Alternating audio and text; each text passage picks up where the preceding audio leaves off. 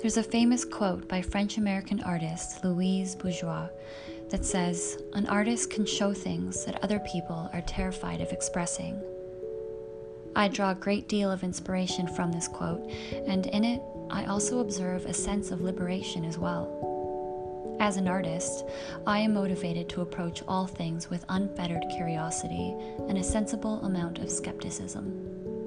To keep my mind untethered to any presuppositions, hosting my own thoughts and opinions, while never allowing myself to become rigid in them. When I look at my own life, I am acutely aware that it's when I have moved towards what frightens me most that I then have experienced the most growth and transformation. There are profound and potent lessons waiting for us just around the river bend of our fears, and I am continually compelled to uncover what my fears can teach me. Welcome back to Audiothentic. I'm your host, Maria Garcia, and this is your unofficial guide to being you.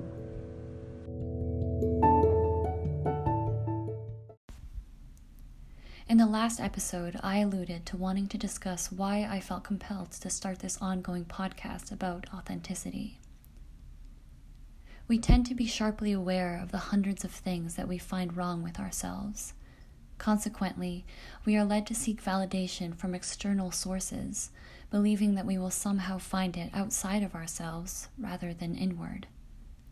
With that comes a deceitful negotiation with a myriad of falsehoods disguised as the answers to our cognitive dissonance. We become convinced that compliance is the only viable avenue to feeling acceptance and achieving beauty.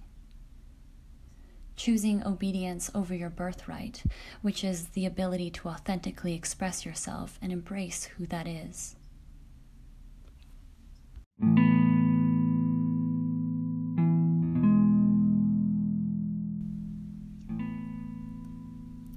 I am here to lend my voice as a conduit for collective growth and for positive change, while hopefully providing you with temporary reprieve from the chatter of the world and in our minds.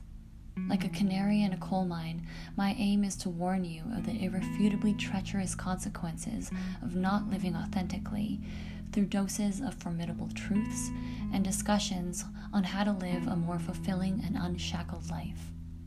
Because nothing hurts us and others more than our own inauthenticity.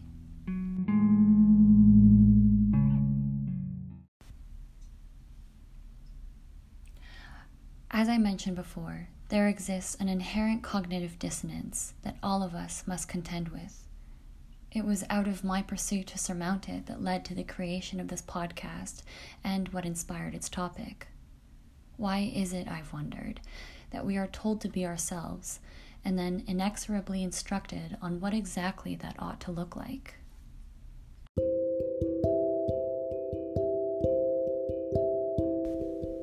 For as long as I can remember, I have grappled with this paradox, and I know that I'm not alone.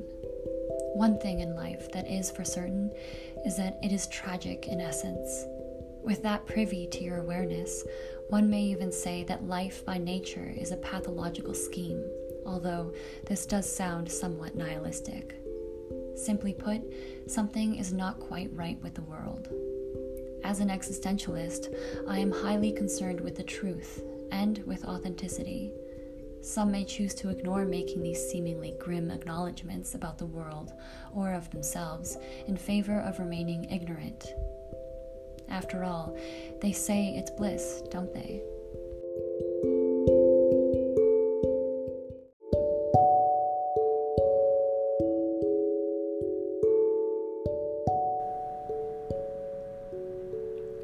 Friedrich Nietzsche believed that being authentic to who you are is a prerequisite to finding eudaimonia, a Greek word for happiness or welfare, however most accurately translated as human flourishing. His views on authenticity were that it is the responsibility of every individual to fulfill, that individuals must play an active role in shaping their own unique beliefs, but also be capable and willing to act on those beliefs when called to. Certainly, this can become a tall order when we are confronted with a deluge of implicit and explicit pressure, commanding us to conform to industry-standardized beauty. We are told to be unique, told to follow our dreams, when in reality, we are expected to remain within the confines of the status quo.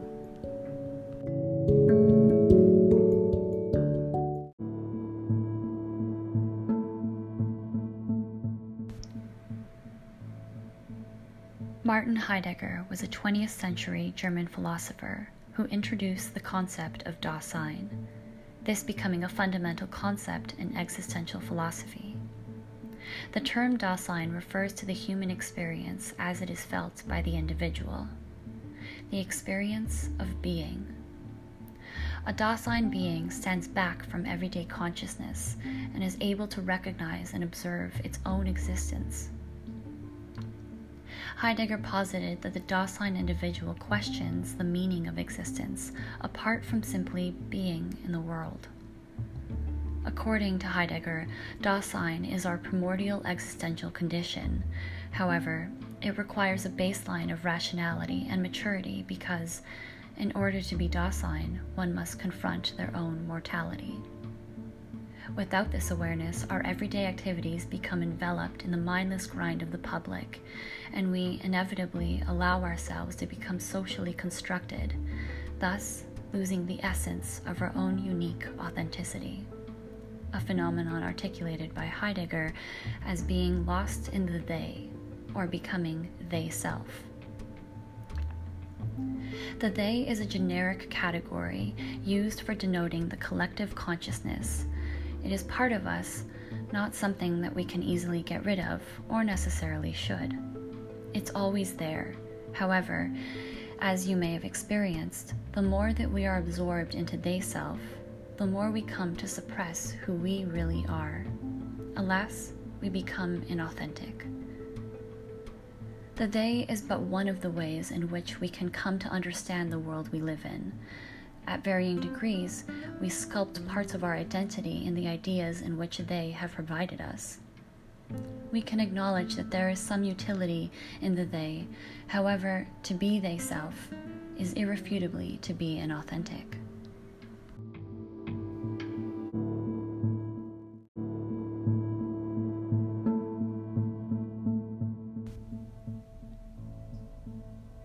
Confronting our own mortality and seizing our own existence is a worthy endeavor, and it is what I have set out to accomplish using this platform. According to the ideals of authenticity, each of us has our own path to tread. It has long been embedded into the value system of modern Western civilization, and when we betray ourselves, it is viewed as an unethical act.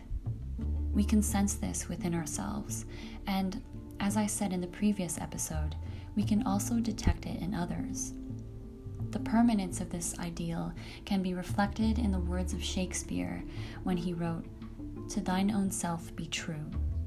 However, despite its significance, many fail to live up to the standards of authenticity, choosing to shy away from the task, and seeking the comfort of conformity is far more common.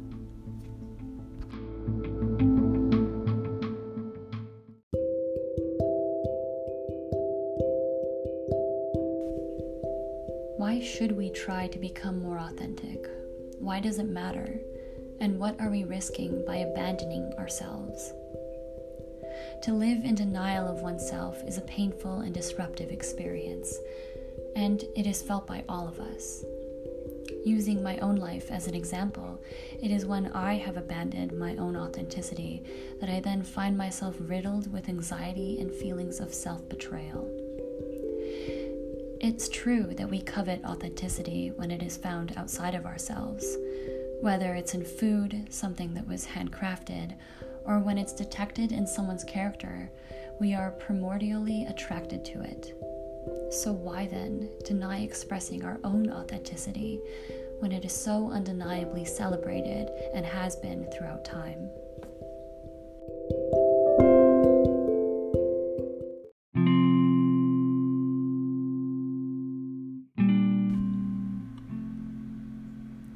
I know all too well that the fear of rejection and ridicule from others is enough to cause us to waver in our own convictions. However, I also know that the act of self-abandonment is a far more painful and isolating experience. Together, in this community that I hope to cultivate, we can achieve our own authenticity, and we can celebrate it. We can begin to live up to the ideals of our true selves simply by starting to observe ourselves as a caring parent would watch over a child. It is a good fight, and those who commit themselves to the practice will be rewarded as a result. I'll leave you today with one final quote, this time from American poet E. Cummings, who said, "To be nobody but yourself in a world which is doing its best day and night to make you like everybody else means to fight the hardest battle in which any human being can fight and never stop fighting." Thank you for listening, and you'll tune into the next episode, won't you? Where we dive deeper into examples of authenticity in the world around us.